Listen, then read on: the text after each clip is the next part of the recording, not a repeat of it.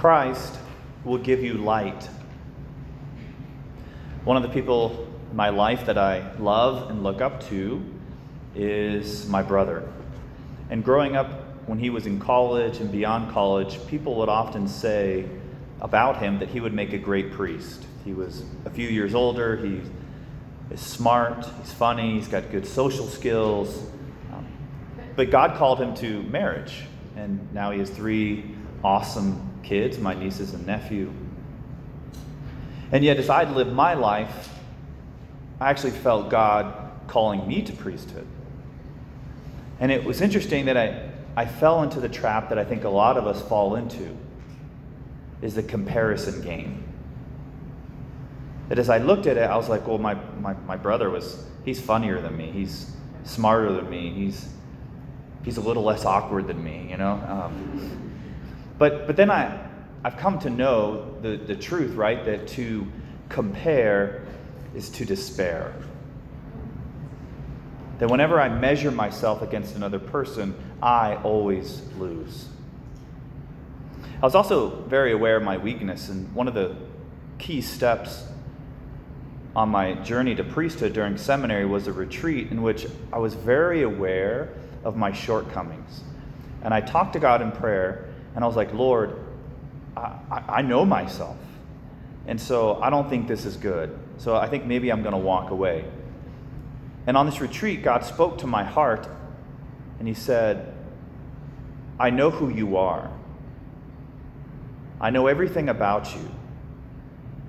I also know what's going to happen in the future. And I'm still calling you. I want you. And the grace I received in that moment is, Lord, I trust more in you and what I can't see than what I can see. In our first reading, Samuel comes to Jesse because God calls him to go there to anoint one of Jesse's sons as king. And so you see what happens here. Samuel walks up and he sees the first son, Eliab. And he's looking at him with his own eyes, and he's measuring him in his own mind. Surely this is the Lord's anointed. But the Lord says, do not judge from his appearance or from his lofty stature, because I have rejected him. Not as man sees, does God see. Because man sees the appearance, but the Lord looks into the heart. So then all the other sons are brought, and the Lord hasn't chosen any of them. Do you have any other sons? He goes, well, the youngest, David. So David is brought. God makes known to Samuel that David is the one whom he's calling. And so he's anointed, and he later becomes king of Israel.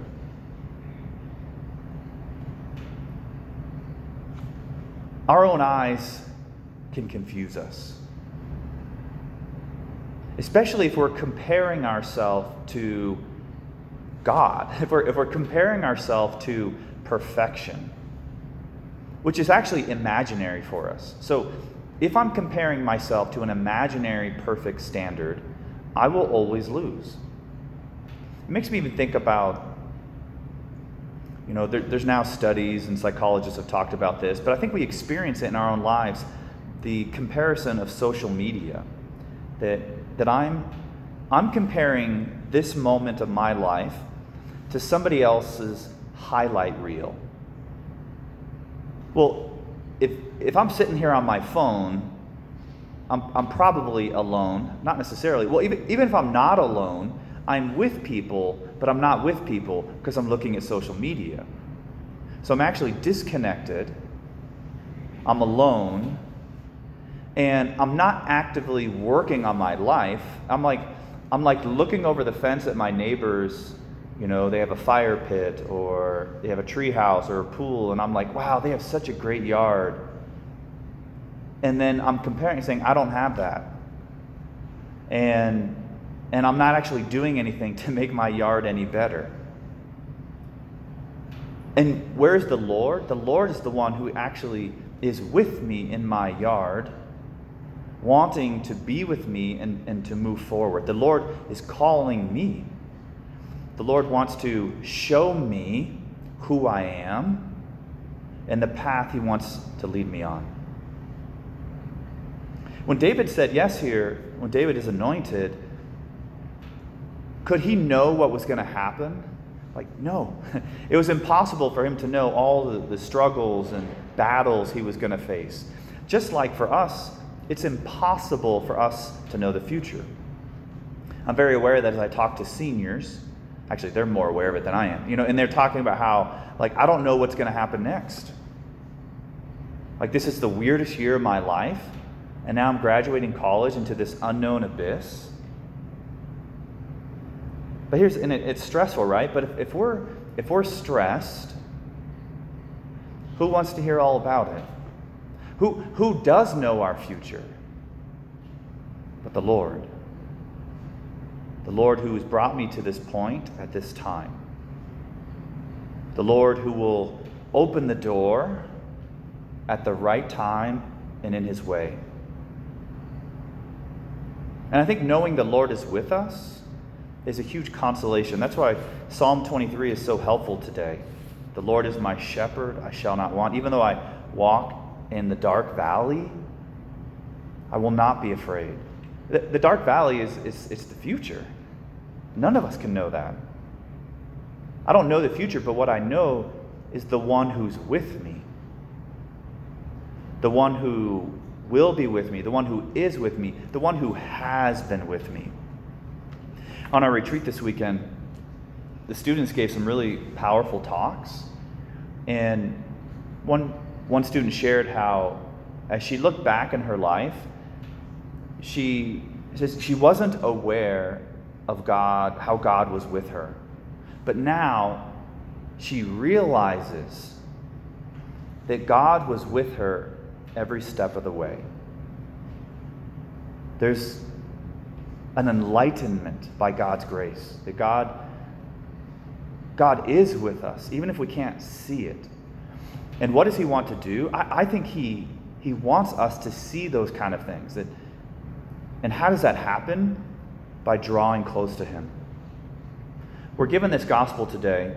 It's the option we can use for people preparing to receive sacraments at Easter. And it tells us how baptism is an enlightenment, that God's grace is given to us and we can see things more clearly. We can see as God sees, not limited by our own vision. And that's what he wants for us. And he's the one that can do it. I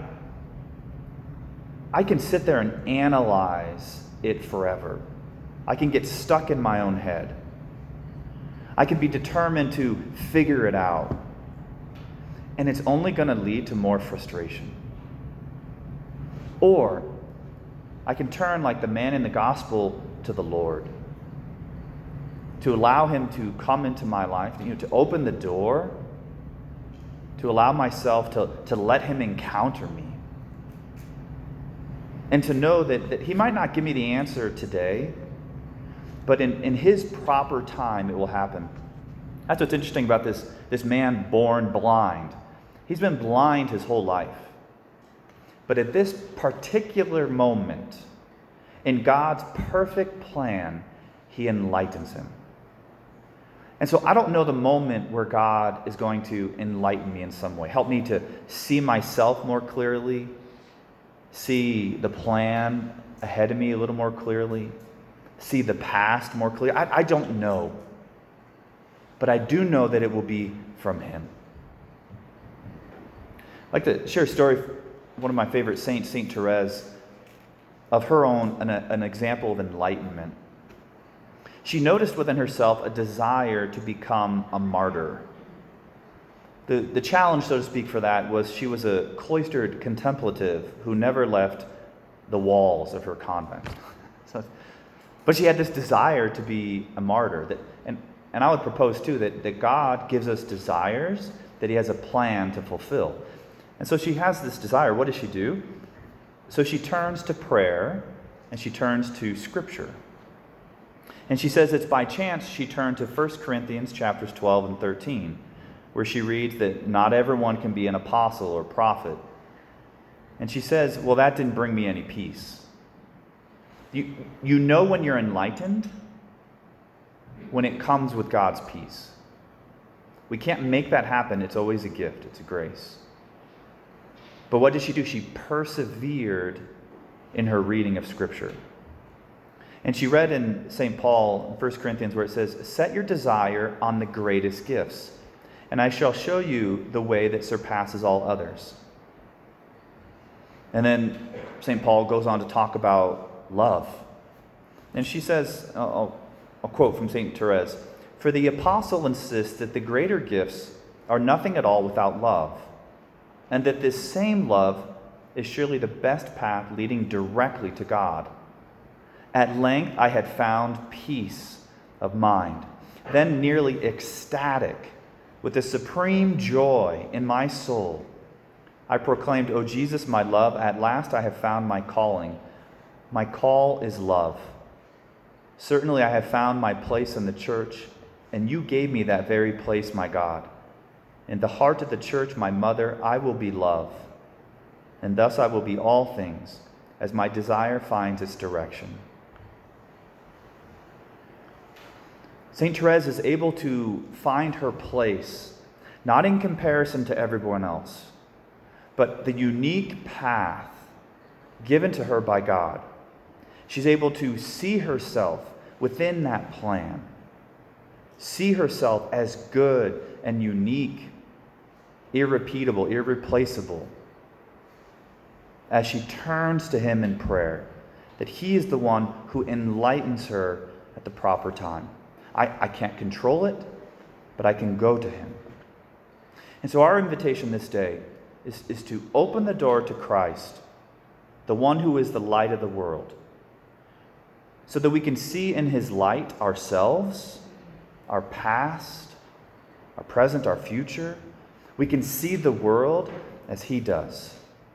That Christ promises he will be the one, that he will give us his light.